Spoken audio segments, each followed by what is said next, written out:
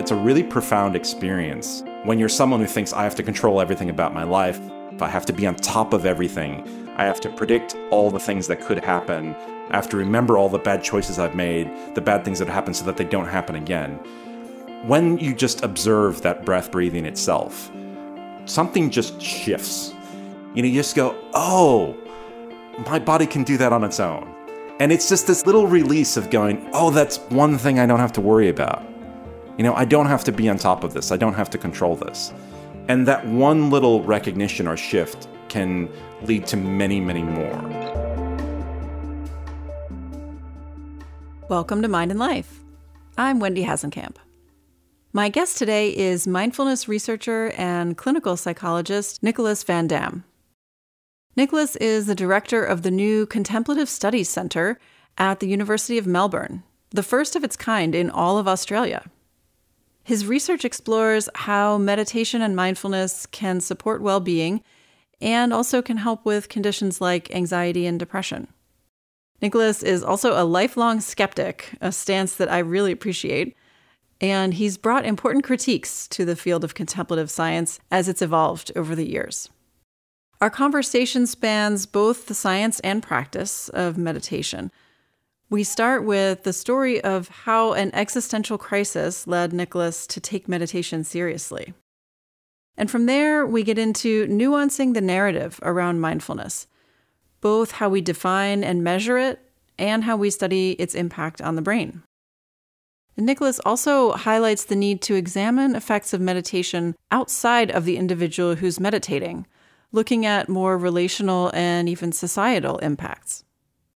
He then shares insights from his own life after this last year when he committed to meditating almost every day.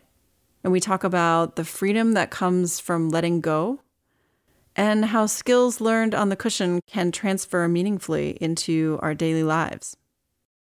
We then get into the process of deconstructing the self, a common theme here on the show, using meditation and mindfulness for anxiety and depression, getting out of your head and into your body, and quite a few other topics. If you're interested to learn more about Nicholas's work, please do check out the show notes for this episode and definitely take a look at the new Contemplative Studies Center that he directs. It looks like they're up to some really great things there. I also just want to lift up the importance of critiques like Nicholas brings to any ongoing scientific endeavor. It's a crucial part of the process to keep examining the complexities of this work and to not let ourselves get caught up in the simplified narrative that can sometimes feel so easy to slip into. So deep appreciation to Nicholas and to all those who keep shining a light on how we might do this work better. All right, with that, it is my pleasure to share this conversation with Nicholas Van Dam. I'm here with Nicholas Van Dam. Nicholas, thank you so much for joining us. Thank you for having me. So I often like to start with people's just personal stories. Can you share a bit about how you first got interested in mindfulness and how you've ended up doing the work that you do? Yeah, so I'll give you the medium length version because there's a very short version and there's a much longer version. I presume nobody wants to hear the long version. And the short version is too short. It was about 2004, 2005. I was an undergraduate student at the University of Wisconsin. So that was, I believe, right about the time that Mind and Life was really taking off. That's right. And I believe that might have been the year as well that Richie Davidson was on the cover of Time magazine. So I took a course. I was doing my undergraduate degree at the University of Wisconsin, as I said, and I took a course on stress and health. And as part of that course, we did the mindfulness-based stress reduction program. So that was the first time I got exposed to mindfulness. And while working there, I had opportunity to sort of meet and chat with Richie Davidson a couple of times as well. And I thought it was all very interesting. The thing I like to say and the thing I like to emphasize for me is that a lot of these stories are very linear. Mine is not. Uh-huh. So I sort of got exposed to it. I thought it was cool. I had some wonderful naps. And I then went off to medical school and thought, okay, I'm done with all of that. I don't need any of the mindfulness and meditation. And about 2/3 of the way into my first year of medical school, I had this major existential crisis. And my partner at the time broke up with me, and kind of life as I knew it just didn't make sense. And so I quit medical school and was trying to sort of figure out what I wanted to do with my life and what would make sense for me. And that was when I really got into it. I sort of happened to kind of see some of my old books, and I started reading them feverishly and sort of started reading a lot of books about Buddhism and philosophy and mindfulness.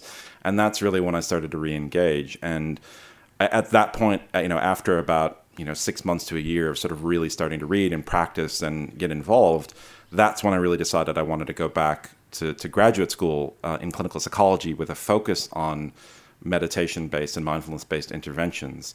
And so that's how this all really got started. It was in that sort of the throes of an existential crisis, not knowing what to do with my life, kind of early 20s, trying to figure out what all of it means, and coming out of that going, okay, well, there's got to be some way of making sense of things. And that's, mindfulness and meditation was really a big part of me making sense of things. Can you say a little more about how mindfulness helped you during that time?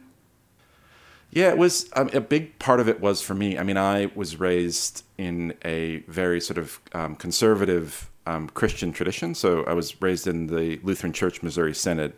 And, the way in which I was raised was without sort of questioning things. So there was a real emphasis sort of on, you accept what you're told and you don't ask questions.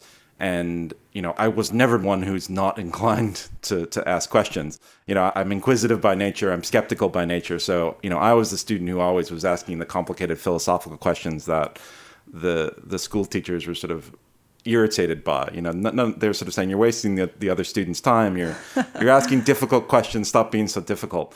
So I guess really for me, it was kind of the ability to kind of fundamentally question, to sit with deep unknowing, deep sort of agnosticism, as it were. And I was really inspired by the writings of Thich Nhat Hanh and Stephen Batchelor and a number of others, and Tara Brach as well, and sort of, these ideas of radical acceptance and just deeply being okay with uncertainty, being okay with not knowing the answer. And that was something that was just totally foreign to me. This idea that, everything wasn't planned, that there wasn't a clear, clean-cut answer to every question you had, and that there wasn't a way forward for every problem that you would face, that it was actually just about living your way into the question, so to speak, and just kind of sitting with whatever came up and arise. So that was the big part of it for me, was sort of trying to live the questions that I had and to find my way into the answers. And I think as part of that also really to sort of explore my values and what I wanted for myself in my life. And what I realized, I think, is that a big part of my life was very much focused on, traditional, I guess, old school American values, consumerism, capitalism, success, making a name for myself. And I sort of increasingly recognized that a lot of those things, while they can be helpful, they can also be quite harmful. Yeah, I imagine we might get into some of that as we go along. It's interesting that you say you were always one to ask the deep and complicated questions and you had this skeptical mind, because the first thing I think of you in relation to this field is having kind of this critical, really important critical voice about how the research is unfolding and how it's being taken up in the public and all of that. So I'd love to talk a little bit with you about your experiences there. In my mind, your best known, or the biggest impact paper is the Mind the Hype paper from 2017. So this was a paper that you joined up with a pretty large group of researchers in the field to kind of push back on the media narrative and the hype that had been accumulating about mindfulness practice. I'm wondering, can you take us through a little bit of your experience as the field was evolving and as the media was picking this up, and some of the difficulties you saw arising and some of the points that you made in that paper?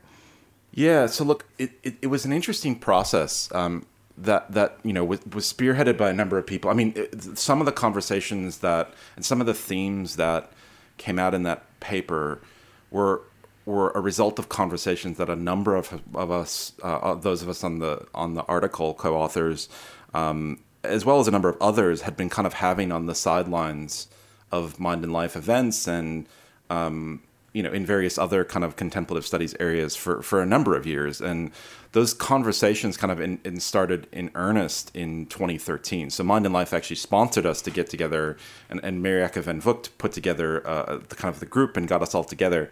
And so we kind of formally started to discuss that. And there were a lot, we really intentionally tried to bring a lot of people from a lot of different areas to ensure that we were widely and broadly representing different views. And I mean, the fact that it started in 2013 and didn't really get out until late 2017, 2018 just tells you how difficult a process it was to actually really get everyone to some point of consensus. And it's not that we didn't all agree. It's sort of just that we weren't quite sure what the message should be.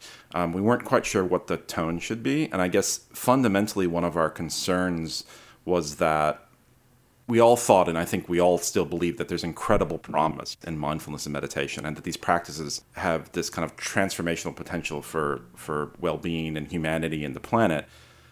But a number of us were quite concerned about the messaging and how mindfulness and meditation were being marketed, and the way in which the practices were being talked about, both by researchers, academics, and in the media, how the science, I guess, was being interpreted, and to some extent sort of, concerns about lack of representation of certain areas or nuance, I guess, in some of the stories in the headlines. So we really decided at the end to kind of tackle three main issues. The first was sort of this idea of what is mindfulness, which is a very complicated topic.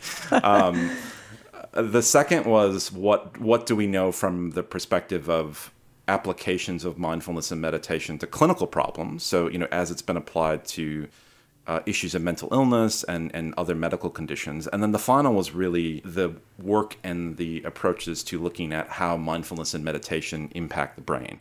And we decided on these three areas because that seems to be kind of the way in which mindfulness and meditation are talked about most popularly. So my sense, and I often sort of think of this as like the holy triad, like when you hear someone sort of talk about how well mindfulness and meditation can benefit them or benefit individuals, you kind of the things you hear first are, it's a 2,500-year-old, 2,600-year-old tradition, and therefore if it's been around for that long, there must be something to it. And so that sort of plays into this, well, what is mindfulness, what is meditation question? And if you push people a little bit on that, like you raise questions like, do you think anyone in the present day context is actually practicing in the same way that they did 2,600 years ago? Right. People say, oh, no, well, all right, fine, forget that. Let's talk now about all the wonderful clinical trials that are out there supporting how many people this helps with various medical conditions and issues that, traditional medicine has failed. And so then the next point becomes, okay, let's talk about those. Yes, there is some really promising evidence, but as has been pointed out a few times, I think most notably a paper by Sona Demidzian and Zindel Siegel in 2015, we're not as far as I think we would like to be and as some people would suggest we are in terms of those studies. So we haven't done as many well-controlled studies where we actually have active, good control groups comparing mindfulness or meditation to something traditional like cognitive behavioral therapy or antidepressant medications or things that we know kind of work. So, we then would say, well, the results are probably not as robust as we would want them to be if we were going to start to say mindfulness or meditation on a public health level, or so that, everybody should be using that as a frontline treatment. And so again, then the conversation evolves, right? The typical conversation goes, okay, fine, forget about that. Let's talk about the changes to the brain. And so, there we would say, well, there's similar issues. The results are really interesting and really promising, as you yourself know. But one of the huge issues, I think, is that, and this is acknowledged again readily in the literature, but I mean, the real start or the way that many academics and researchers with interest in mindfulness meditation, where they first went was to look at monastics. They went to look at Buddhist monks and nuns. And that made a lot of sense, as Richie Davidson or Tanya Singer would say, if there's nothing going on in the brains of people who have been practicing for 30, 40, 50 years, then we're wasting our time. So it's a great starting point because, it really gives us a sense of, well, what is the potential? What is the capacity with these practices? However, we've continued to look at monks and nuns who have been practicing in caves and, living at the foothills of the Himalayas. And so who is it that is the appropriate comparison? If you want to know whether meditation is the thing that really makes the difference, one of the things that you have to do is you have to control for all the other lifestyle factors that are associated with it. And when you think about a monk, you think about the fact that they typically live in a solitary or a semi-solitary setting. They live with others, often, eating maybe 1 or 2 meals a day. Their lifestyle is often incredibly modest. They're committed to a particular idea, a particular goal of a way of life. They often own maybe 1 or 2 pairs of robes and maybe 1 or 2 pairs of sandals and maybe, a few books. So that's not exactly like what your average American or indeed global citizen of the world really looks like. And, so it's really difficult then to find anybody that you would say, well, if we look at them head to head, kind of doing the same thing in an MRI scanner, or, we look at their brain activities, there's all these other factors that may be driving that. So it's really tricky then to say, well, it's meditation alone that is driving why the monks or nuns' brain activity looks different. So you take Matthieu Ricard as an example. Why is he the happiest man alive? Why does he show such interesting brain? I mean, Matthieu is an incredibly inspiring and incredibly unusual man, right? I mean, yeah. I know few other people who have PhDs in molecular biology, have, parents who were as influential as his were, having been, I believe his father was, quite famous and a philosopher. His mother, I think, was a famous artist. Mm-hmm. He spent decades meditating, a translator for His Holiness the Dalai Lama, knows science incredibly well, has worked closely with some of the most preeminent scientists on the planet.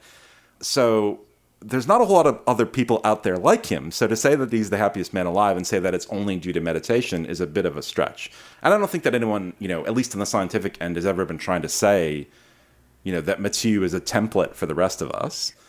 But sometimes in the media, that's the implication that you get from interpreting the results of the studies. That, oh yeah, Matthieu has, had these amazing results and looks this way.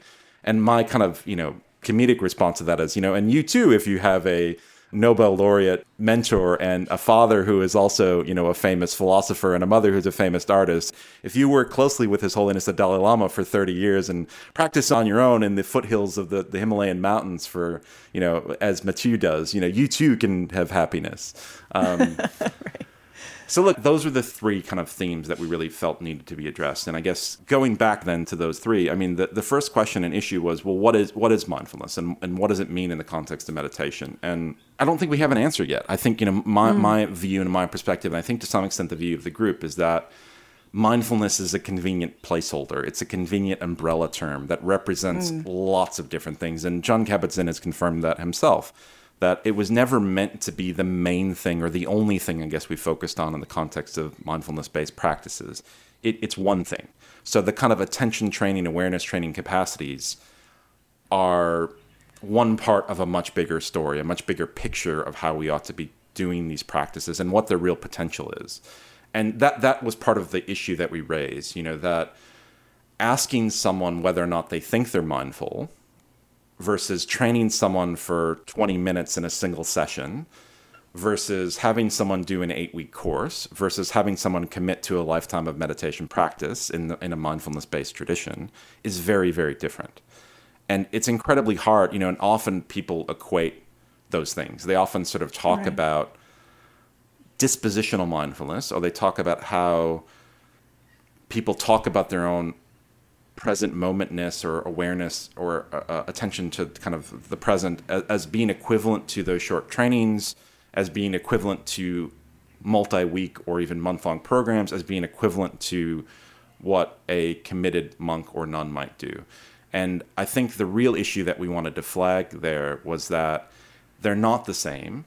And we have to be careful. We have to use caution when we try to equate these things. And we really have to, just when we think about and consider this term mindfulness, we have to use more nuance. We have to recognize that essentially that's not a one-size-fits-all term, right? It is representing a lot of different things. And look, my personal recommendation at the end of the day is that we kind of move away from the term, because I actually think there's so much baggage now associated with it, and it means something different to everyone that you talk to. And as a result, I think it just is confusing when we have a conversation. I may say, I love mindfulness, and you may say, I agree, I love it. I may be talking about, meditation in the Insight tradition. You may be talking about your use of a popular app. Right. What might be some better ways to talk about it? The things that get me the most excited and the areas that I'm wanting to move the most to are its impact beyond the individual. So I think we've really focused a lot in research on the individual. We've really focused on how does it change that person per their report. And I think there's been some really fascinating studies that have been done, not enough of them in my opinion, but there's been some really fascinating studies that have been done looking at indirect effects. And by indirect, what I mean is that somebody was trained in the context of learning meditation or learning mindfulness. And then rather than just focusing on that person and saying, do you feel better? Is your life going better? Are you happier? They then looked at the people around them. So two wonderful examples I can think of. There was a study that Nirbhay Singh did looking at care workers in elderly care facilities. And they trained the care workers in mindfulness and looked at sort of a comparison control group.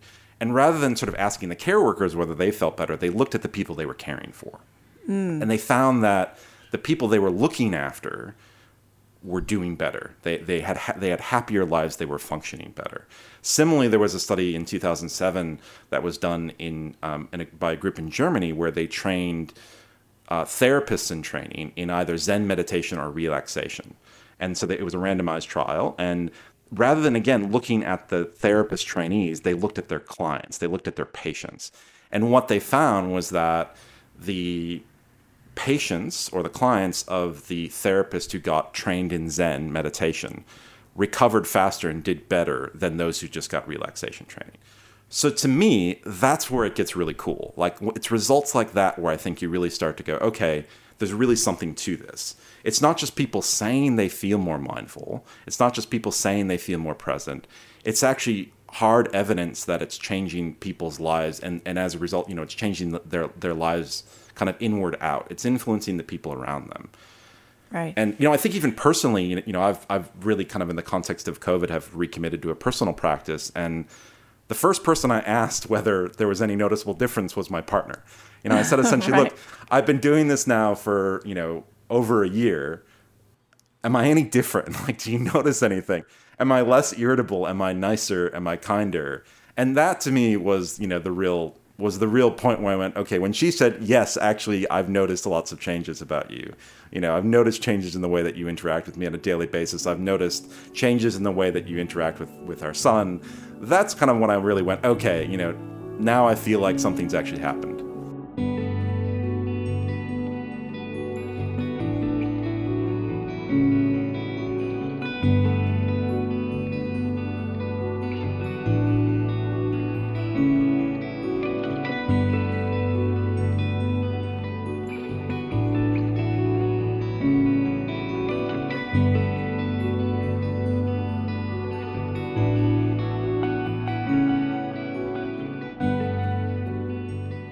I actually wanted to talk to you about that because I saw on your Twitter that you were engaging in this, committed to kind of everyday or almost everyday practice for at least the last year. And so I just wanted to hear some of your experiences with that. Like, what drew you to commit to this and how was it? What were some of the challenges and lessons learned and all of that?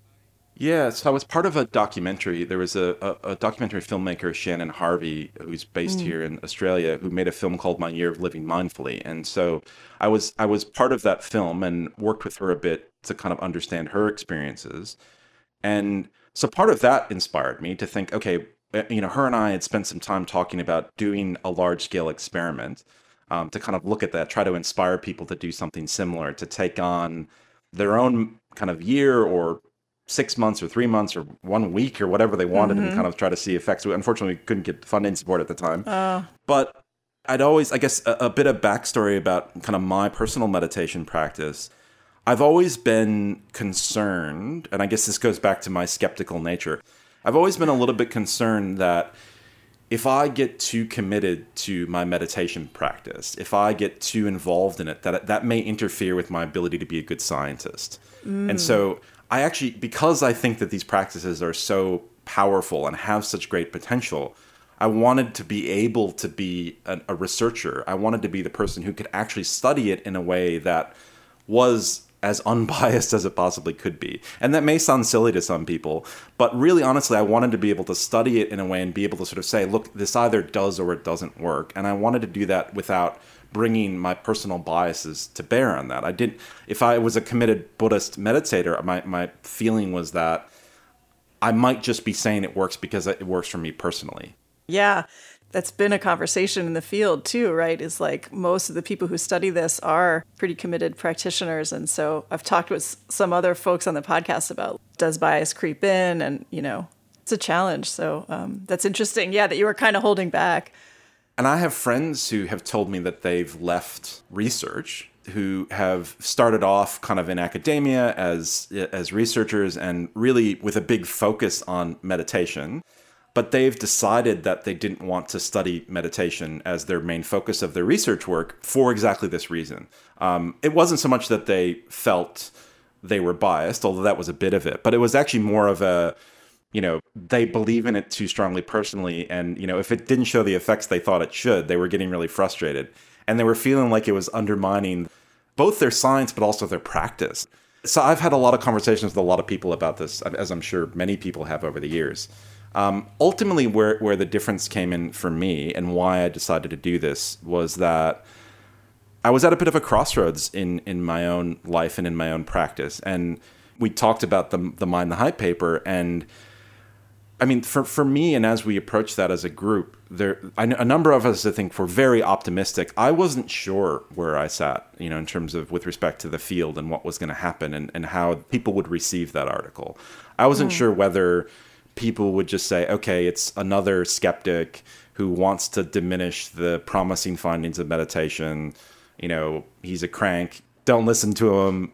Or, there may be some truths to it, there may not be. Or, kind of the opposite of that, which is, yes, there are some really important comments in here that we need to address as a field. And so when we kind of put that out, I thought, okay, well, I'm going to wait and see what the response is.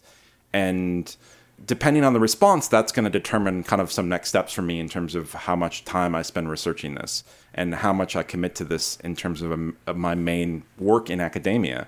And to some extent, to my surprise, the community was just overwhelmingly positive. Right. People really felt like these were important things we needed to talk about, incorporate, address. We needed to do more and do better, particularly because these practices have so much promise, for so many people. So that was a big turning point for me of going, okay, look, there's a lot of potential in the community and there's a lot of recognition of the importance of recognizing some of our own biases and thinking about ways forward in this research and this work. And so I guess as I sort of was involved with the documentary that I mentioned, it started to raise questions for me personally about, okay, well, what is the potential of this practice? I've read all these stories, but from a personal level. So what is the potential? What can this actually do for you?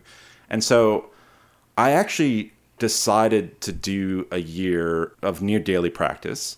And I kind of followed the instructions or guidance that are laid out in mindfulness-based stress reduction of giving myself at least one day to kind of the day off. It's good behavior change principles. Mm-hmm. So I sort of said, if I at least give myself one day where I don't have to do it, then it'll be easier to actually implement it, which I'm happy to talk about sort of other strategies I use because there were a lot of challenges. But honestly, I really took it on as let's just see what happens. I honestly do not know. People obviously talk about all kinds of incredible out there, almost paranormal type experiences. People talk a lot about, massive improvements in well-being. People talk about unpleasant experiences, unwanted experiences. So I really just thought, let's just see what happens. And I made it public because I wanted to be accountable. I wanted people to know what I was doing, and I wanted a way of holding myself to that. So I kicked it off. I started sort of slowly with kind of just revisiting some of the practices I've used in the past. I've used apps kind of as a way of really supporting myself and being able to track the practice. I've also used apps as a way sort of just exploring new practices. During the course of the year, I did a lot of reading again of different books, different teachers talking about different approaches to meditation, particularly within various secular and Buddhist traditions. And I started off slow with, on the order of 10, 15 minutes a day, and then slowly, gradually worked my way up. at the peak, I was probably practicing, 30 to 45 minutes a day, most days of the week. And then, I actually gradually sort of pulled it back just to about 15 to 20 minutes, just as a function of sort of, availability of time and what day-to-day life actually looks like. So it was a really interesting experience. When I first started, it was an incredible struggle just to do it. Yeah. I'm often reminded of, I forget exactly who says it, but the idea of you need sort of the principles of how to get a practice started, of just thinking, just set up a space, set the intention to just sit. Not even to practice, just set the intention just to like go to the cushion, go to wherever you practice, take the time just to get into the posture. And, the trick kind of being, well, once you're there, you might as well do it, right? Like you're already sitting down, you've bothered to get out the timer or the bells or your blanket or whatever. You might as well do it for at least 5 minutes. Right. And that worked quite well, and carving out as well a regular time for me sort of, in the morning, particularly during the pandemic. I mean, look, that was the other thing I haven't mentioned, that it was also a very personal decision. I needed something personally. I was really struggling, as many were in the context of COVID, and I needed something to reflect. I needed a space to not have responsibilities. I needed a space just to kind of be me, whatever that meant, to kind of really temporarily be free to renew, to explore without the various sort of things associated with my academic role, my role as a partner, my role as a father. I just needed a bit of space and time for me to kind of, and I don't mean that in a selfish way. I just really did need some, I needed a way to renew. So early on, I think as I think it often is, it was really quite refreshing. It was irritating and difficult, but there were many things about it that were refreshing. I would say 3 months in is when things, I think, probably started to get really interesting. I think early on, I noticed a lot of really interesting changes. I felt like I was more positive. I felt like I was a bit more balanced. I felt like I was a bit gentler and kinder in my interactions with others.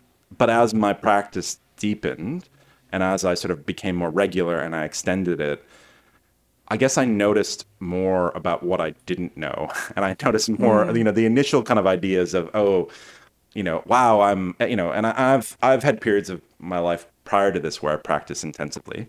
And this has been my experience in the past as well. Early on, it feels like, oh, wow, this is amazing. I've unlocked all these new abilities, all this new potential. And then you kind of go a little further and you go, oh, that was just the tip of the iceberg. Right. Like there's so much more underneath that. And so as I progressed, lots of new things came up, including difficult experiences and emotions. I would have days where I'd sit down and I would practice and I would just feel incredibly sad. And, sometimes it would be related to a memory that would pop to mind from childhood. Sometimes it would be, a global issue that just really distressed me. Sometimes it would just be me sort of feeling like I'm not doing enough for my family. But, there were these sort of various things that would pop up, and it made it tricky. It made it hard. And there were days where I sort of had to say, okay, I need the next day off of meditation because I need time to process or cope with that experience. But I did also turn at that point to various teachers, in various ways, and asked questions and sort of read books and tried to explore, okay, what do you do with this? When these things come up, what do you do with this experience? And many teachers sort of encouraged, loving kindness or metta practices or, cultivation practices, as well as things like self-acceptance and self-compassion. Go easy on yourself. Probing the depths of your mind is a tricky enterprise, and lots of things will come up. And as these things come up, you need to have strategies for how to deal with them. And you can't just keep pushing through. You have to give yourself time and space to cope. And so I had a couple of real breakthrough moments between the 3 to 9 month period where there were a couple of things. For me particularly, I mentioned I was raised in a Christian tradition. I was reading some kind of Christian texts, and those sort of triggered some really intense negative experiences for me, just memories from childhood and, kind of negative experiences I'd had growing up. And it wasn't till I was sort of prepared to sit with that and understand what those experiences were, what they meant to how I thought about myself, And to kind of find a way of letting go of that, to find a way of just letting those be. I mean, those experiences are part of my story of me, of who I am, but they don't define me forever. And it was when I got to the point where I kind of could recognize that, at least in the space of meditation, I could put that down temporarily, that I realized I could do that more generally. And I realized that with other things as well. Like I could start to put down temporarily the stress or the strain associated with my job. Or I could put down temporarily the high pressure and expectations I put on myself as a father or as a partner or as a son or as a friend. And it's only, 20, 30 minutes. But what you realize is the freedom that there is in that you can just kind of put it down. And it's not to say, I often describe it as like, it's like if you're traveling, like, and I now live in Australia. I've moved here from America. It's a long trip. And so the analogy I use is, if you're traveling internationally, you're often tired, you're saddled with baggage, you're exhausted, you probably haven't brushed your teeth in a while, you haven't changed your socks in ages. And there's a lot of things about the experience that's just really unpleasant. And it's kind of like in the midst of that, being able to just find a pleasant bench and just sit down and remove some of the baggage, maybe change the socks, take them off, just sit somewhere in the fresh air and just take some time. And it's not that you stay there, right? You've got another flight to get to, or you've got somewhere to go.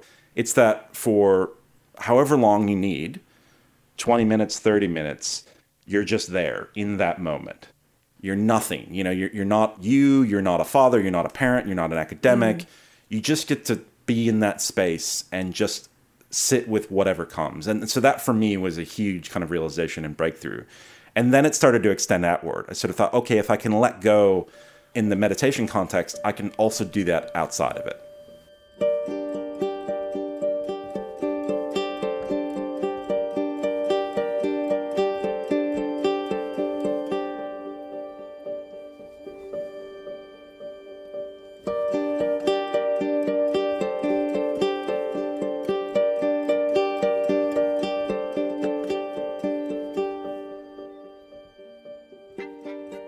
So you've brought up a lot of interesting things in that in your journey, just in this last year of practice, that I'd love to dig into a little more.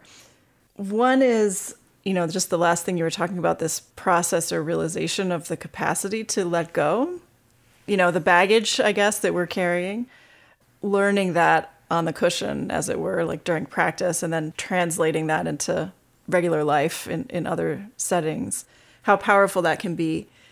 This is kind of a strange question, but I know exactly the experience that you're talking about, and I'm trying to find a way to put words to like how you actually do that, like how you let go. Can you say more about that? Yeah, it's a challenge. Yeah. I mean, I wouldn't say that I know more than, the many excellent, exceptional teachers out there who focus their teachings on this. I mean, Martina Batchelor has written, a book titled Letting Go, and it's quite wonderful. And, there are many very much more experienced teachers and academics and, clinicians than I that can describe these things. I can speak from my experience, though, which is to say you start small.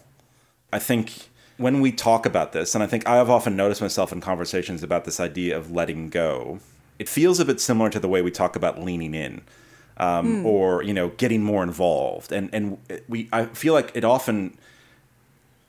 can often come off as a bit flippant, or a bit like, oh, it's so easy, you just let go. That's all you have to do is you just let go. But it's one of the hardest things in the world. It's not easy. Yeah. No, it's incredibly difficult. And so where I started was really small. I thought, okay, if I can just be with the breath, if I can just get a few seconds even of just essentially saying, it's just me here in the moment with the breath, and if I can sort of just sit here and I can just experience what I experience, and I can, all the kind of thoughts, all the aches, the pains, the kind of prongs from various areas in my life that pop to mind as you sit in meditation, if I can just kind of acknowledge them and recognize them and go, okay, thanks for the offering. Thanks for your effort to try to help me, as it were. And kind of go, I'll get back to you later. Like it's, again, I use the analogy of putting down the bags because I view it very similarly. Yeah. And I think what was really helpful for me in that analogy is, because I think for a lot of people, there's something about this kind of letting go, or often even in kind of notions of radical acceptance, this idea that, but you're a parent, or you're a partner, or you're a friend, but that's your job. Like, you can't just let go of those things. You don't just accept that you're not as good a parent as you want to be. And I think that's misunderstanding it a bit, right? You're not saying that you're not going to pick those titles up again. You're not saying that you're not going to pick those bags up again. The way I describe it sort of is, you're putting the bags down temporarily, and you're probably going to pick them back up again. But even if it's just for a moment that you get to put those bags down, it gives you the experience of pause. It gives you the experience or the recognition experientially, internally, that you can do it. And that gives you a little bit more space to then decide going forward, how many bags do you want to carry? How many labels, titles, responsibilities do you want to take with you in your day-to-day life as you go about doing what you do? And so that little space, that little tiny fragment, that moment of relief where you were letting go grows. And so as you practice, as you're kind of on the cushion, as you said, doing this, the awareness increases that if I can do this for a moment, I can do it for 2. If I can do it for 2, I can do it for 3. And the experience just grows and grows. And that's not to say that you ever get to the point where you go, okay, for the rest of my life, I'm not going to hold this bag, or I'm not going to have this title, or I'm not going to hold myself responsible for these things or expect more of myself, because it's a slow, gradual process. But it does make it easier, and it does, something clicks inside and you go, oh, I can actually do that. And it's not intellectual knowledge. There's no, it's not in your head that you go, I can do it. It's somewhere in your heart, in your being, that you go, I can do this. I know I can do this. And you actually believe it. And in having this kind of visceral experience, it makes all the difference. And then you draw on that. You draw on that in your everyday life. I think that formal practice serves as the basis. And you begin to notice yourself, at least I begin to notice myself in my day-to-day life going, what bags am I carrying right now? In the way that I'm relating, particularly in my family. I think we've all had a lot of experience sort of being kind of stuck at home in the past year. And, so I started to notice more and more the way in which I might react to something my son would say or do. And I would go, you know what? I just put on him something that was not his. I reacted in a way that was irritable or snappish because I was stressed about something from work. And that's not his thing, Why am I, I'm conflating the roles. And then I was able to go, okay, look, let's just take a breath, put down or let go of that role, again, momentarily, so that I can focus on the role that I want to hold in that moment. Yeah. So a lot of what you're talking about is kind of letting go of these identities. And somewhere underneath that is making me think of letting go of kind of self-construct, maybe more broadly. Do you want to say anything about that from your experience? Yeah, so look, a big part of this whole process, from the very beginning, for me, has been about self. Who am I? What am I about? And I very much started from the position of thinking that there is some continuous kind of everlasting thing that is me. I was raised obviously in the Christian tradition to think that there is a soul. Right. And so that was very important. I thought there was something about me that would kind of continue in some way permanently. And at various points, I kind of came to the realization that just doesn't work for me. That idea of self doesn't work for me anymore. It doesn't fit with how I view the world or the experiences I've had or what I've learned. And I came to view ideas of the self. There's an essay by Daniel Dennett, the philosopher, that's called The Self as the Center of Narrative Gravity. And I'm not necessarily promoting or espousing the article per se, as much as I am just the title. I love that idea as the self as the center of narrative gravity. Right. In other words, who you are is a collection of stories you tell yourself about yourself. Right? Who you are essentially is this idea you have that's based on all the experiences you have, and you're writing it. You're deciding who you are. And so in coming to realize that and kind of coming to live that, and in coming to recognize kind of ideas that permeate Buddhism, ideas of impermanence, nothing lasts forever, everything changes. I came to realize that for me, this idea of self, it's a narrative, it's a story.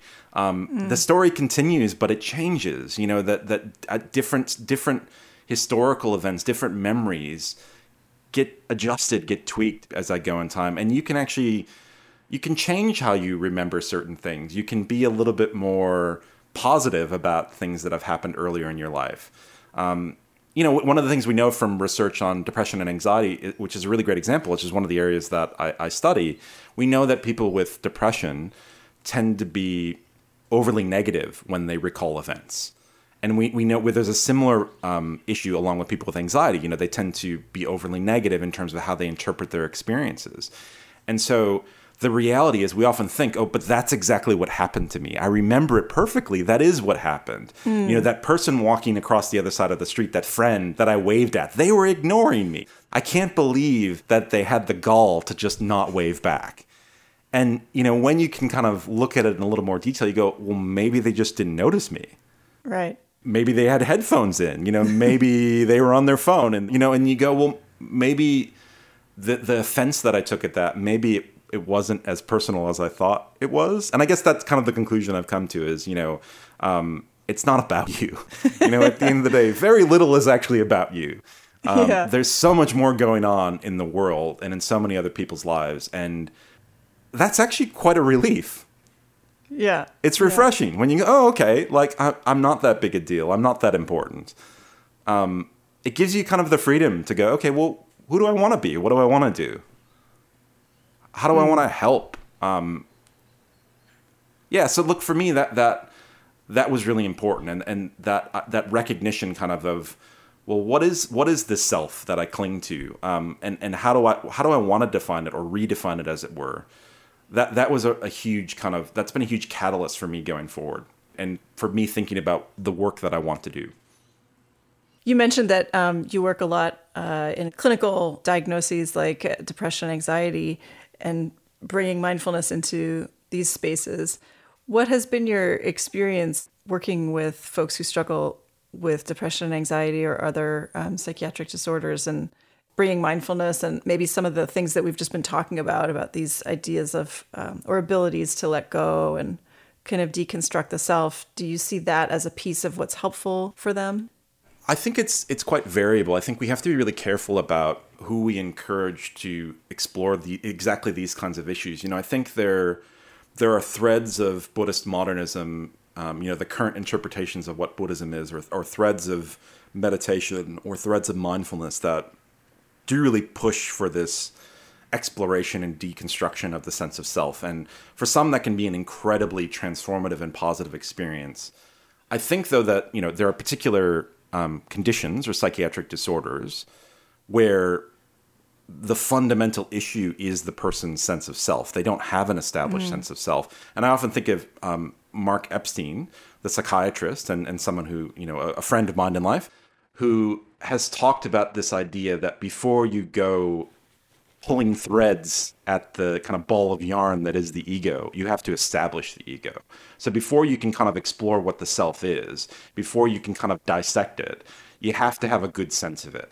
And if you don't have a good sense of it to begin with, it's probably not a good idea to go kind of pulling at those threads. And so there are conditions, I think, in particular, people who have things like schizophrenia or who suffer from, disorders to do with a sense of identity or, have histories of trauma where they're not sure how those traumatic experiences fit within their sense of who they are. I think it's really important just to be really cautious in how we approach that. Now, on the other hand, I think there are a lot of disorders for which I think this can be incredibly powerful and helpful. For me, I think at the end of the day, it's not a one-size-fits-all thing. There's no one practice that will help everyone. And certainly the type of practice that has worked for me I doubt would be helpful for everyone. But I have seen, I think in my experience, the type of person who is especially stuck in their head. And I think there's certainly a lot of us. I'm guessing there's a lot of us that are into meditation, that are interested in, introspection, looking inside, are exactly those types of people. Not all of us, but I think a lot of us.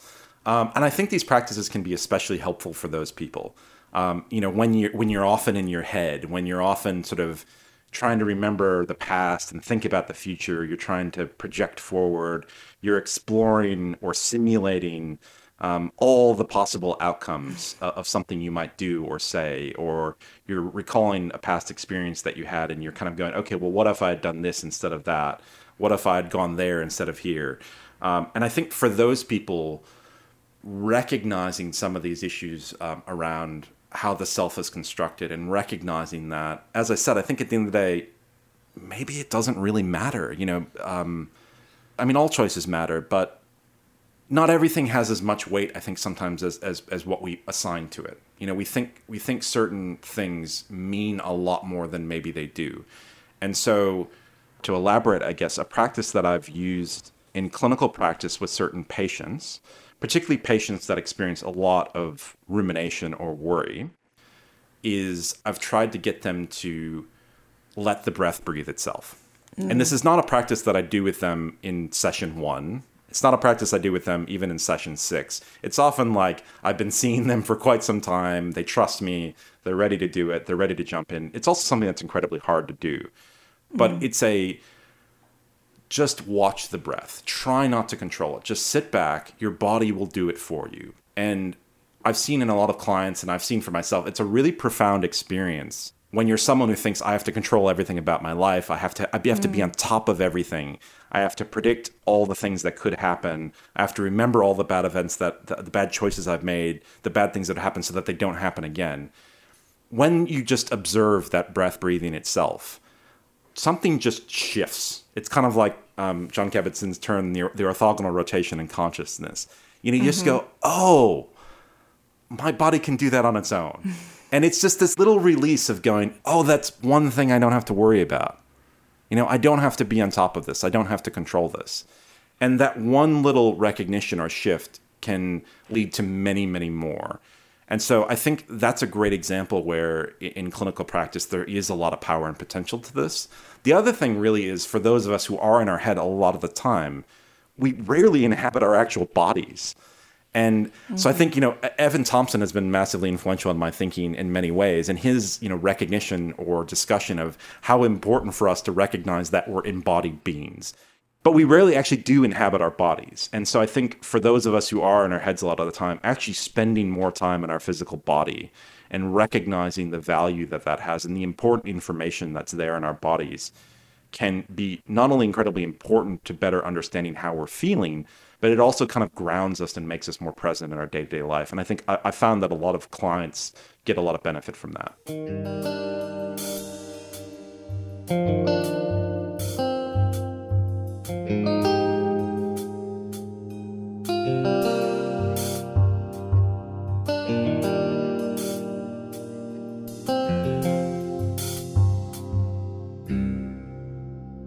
So you are the director of a new center for contemplative studies at University of Melbourne, right? Yes. So this is a newly established center, and it's the first in all of Australia around contemplative work. Do you want to share about your vision for that and the goals? Yeah, look, it was a very interesting process. I guess, as I mentioned, in my approach to my own research, I kind of was waiting to see what happened with the Mind the Hype paper. And as that turned really positive and as I committed myself to more practice, I realized more and more that this was something that I really wanted to turn my efforts to kind of full time. And so since I moved here to Australia about 4 years ago, I've been exploring kind of the scene in the Australian context and sort of trying to understand how meditation and mindfulness works here. I've been thinking a lot about the connection to Asia. And the fact that Australia is sort of geographically located much more closely to Asia than many of the centers of similar names or varieties of names in North America or in Europe are. And so I sort of started having discussions and reached out with a few people and after about probably 6 to 9 months of discussions, we were very fortunate that the former CEO of a company called Redbubble, Mr. Martin Hosking, incredibly generously gave us $10 million to set up the center. And the interesting thing, I guess, for me, and thinking about, Martin's incredible vision and kind of trust in me, is that it really was just a big vision. It was a big goal, a big idea. And the things that we really want to do, the things that we're really focused on, are trying to clarify some misconceptions about what meditation and mindfulness look like, trying to make these practices more accessible for people more broadly, finding ways essentially to help people figure out, well, what can they do? How can they do it? And how do I get to them? To really kind of decrease, I guess, the barriers that are there to kind of just trying out different types of practice. So our commitment really is to authentic practices. There is a preponderance of practices that are in the world. There's tons of apps, there's lots of teachers, there's lots of programs you can do. There are some people that are out there just to make money. And we're really eager to promote those practices that have as their goal the betterment of humanity, the betterment of the world, helping people to live their best lives, helping people and the world to be a better place. So that's a fundamental thing that we're committed to. We're also really committed to recognizing the context and traditions from which these practices come. So Australia, in contrast to, say, North America, and particularly the US, where I grew up, is largely a secular country. And so in many ways, the contributions of Buddhists, Christians, and other religious traditions in particular have largely been left out of the discussions with respect to meditation and contemplative practices. So that was something that was really important for me and for the center, is that there's a lot of expertise there. There's people that have been practicing these traditions for a long time. So it's not to say we'll defer to them and we will sort of say that they are the experts, but we have to respect them, acknowledge them, and work with them. And in Australia in particular, we have one of the oldest civilizations on the planet. The indigenous populations in Australia have all of this incredible knowledge and wisdom and ways of living with the planet that are really, I think, relative to what they know, are largely unexplored. And so we really want greater connection with these traditions and understanding how these traditions have used these practices to keep the world rotating, as it were. And then finally, we really want to promote empirical rigor in the way that sort of, hopefully the Mind the Hype paper has raised. And we really want, as we work with people, as we work with communities of practice, as we work with teachers, we want them to be open to feedback. We want them to recognize that this, and really, truly, this is a two-way street. They get to have influence on how we think about these practices. Maybe we can put aside some of our preconceived ideas, even if just momentarily, about whether rebirth or karma or whatever is real. And maybe we can ask of them the same, that momentarily they can put aside some of their beliefs or ideas about karma, rebirth, the soul, just while we're conversing, just to see if we can find common ground and actually accrue or accumulate good empirical evidence. Because at the end of the day, one of the most important things, I think, is as these practices become more widespread, as we see mindfulness and meditation in more and more areas of society, it's one thing to say on an individual level that people could benefit from the practice. And if someone chooses to meditate in whatever tradition or whatever way they want, I have no problem with that. But if we're going to start recommending it as a primary healthcare intervention, if it's going to be a thing that companies require, if it's going to be something that is going to be in the military, in schools, we need rigorous, robust evidence that says this is an important evidence-backed approach to resolving some of our problems or giving better lives to our children, to ourselves, to our world. That's fantastic. Congratulations on the center. It sounds like you're off to an amazing start. And we'll definitely put links in the show notes for that work and your work in general. Is there anything you wanted to say before we wrap or to chat about? Or do you have any takeaways kind of from your work? It might just be worth it just to say one thing to situate myself a bit. So I think, many people do, and as you mentioned, many people do think of me. I think the general perception of me, both in the field and potentially in the media, is as a skeptic, is as someone who is a disbeliever or who sort of is a pain. Like I poke holes in things, try to undermine people's. I guess what I really want to be known is that I actually do that out of love. Like, it's not, I know it may sound weird, but when I moved to New York, I really found a home. And when I started to have conversations early on, I'm not sure if listeners will know of Paul Grossman. Paul Grossman is lived in Europe and is Jewish by background. And Paul and I worked together for a number of years on a couple of projects. And when I started chatting to Paul and when I moved to New York City, I encountered this sort of Jubu tradition, the Jewish Buddhists. And I encountered this idea of the Talmudic tussle, which is sort of this idea that you can kind of go at each other ideologically. You can disagree. You can kind of say, I don't agree with you. These are all the reasons. I think you're missing the point here. I think your evidence isn't strong enough. And then you can walk away from that and you can go and have a beer and you can be friends. Mm-hmm. And so when I encountered that, I really found what felt like a kind of home for me. I found like that's where I'm coming from. It's essentially when I critique these ideas, when I critique these works, it's not because I want to tear them down or I want people not to do them. It's because I actually think that there's so much promise in these practices for so many people. I don't think it's going to fix all of our problems as people, as individuals, as a society, but I think there's an incredible amount of potential. And I think in order to achieve that potential, we have to do the absolute best work that we can. I'm concerned that if we don't do our best work, there are people out there who just are uninterested or who think that this is kind of a lot of fluff. And so if we don't do the best work, we won't be able to convince them. And, ultimately, I think, we need to do our best work basically to find out what is the real capacity of these practices. How can we best help people? And for whom and in what way will these practices help? And so that's where I'm coming from. And I just want to make that really clear that my approach is one where I do think that these can be enormously beneficial, but I think we have to do better in the way that we explore them. And that also entails exploring how they work. Just because a practice doesn't show changes in the brain, that doesn't necessarily mean it doesn't work. Maybe we're looking in the wrong place.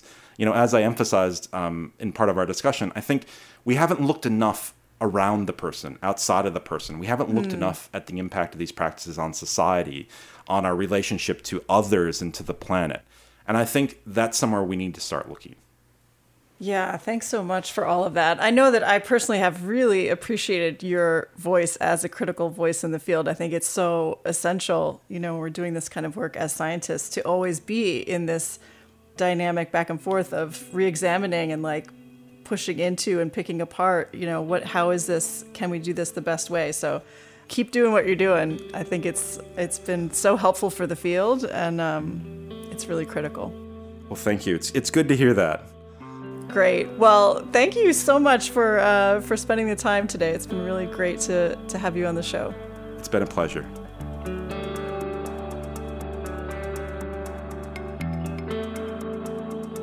This episode was supported in part by Inspira Health. Show notes and resources for this and other episodes can be found at podcast.mindandlife.org. This episode was edited and produced by me and Phil Walker. Music on the show is from Blue Dot Sessions and Universal. If you enjoyed this episode, please rate and review us on Apple Podcasts and share it with a friend. If something in this conversation sparked insight for you, we'd love to know about it.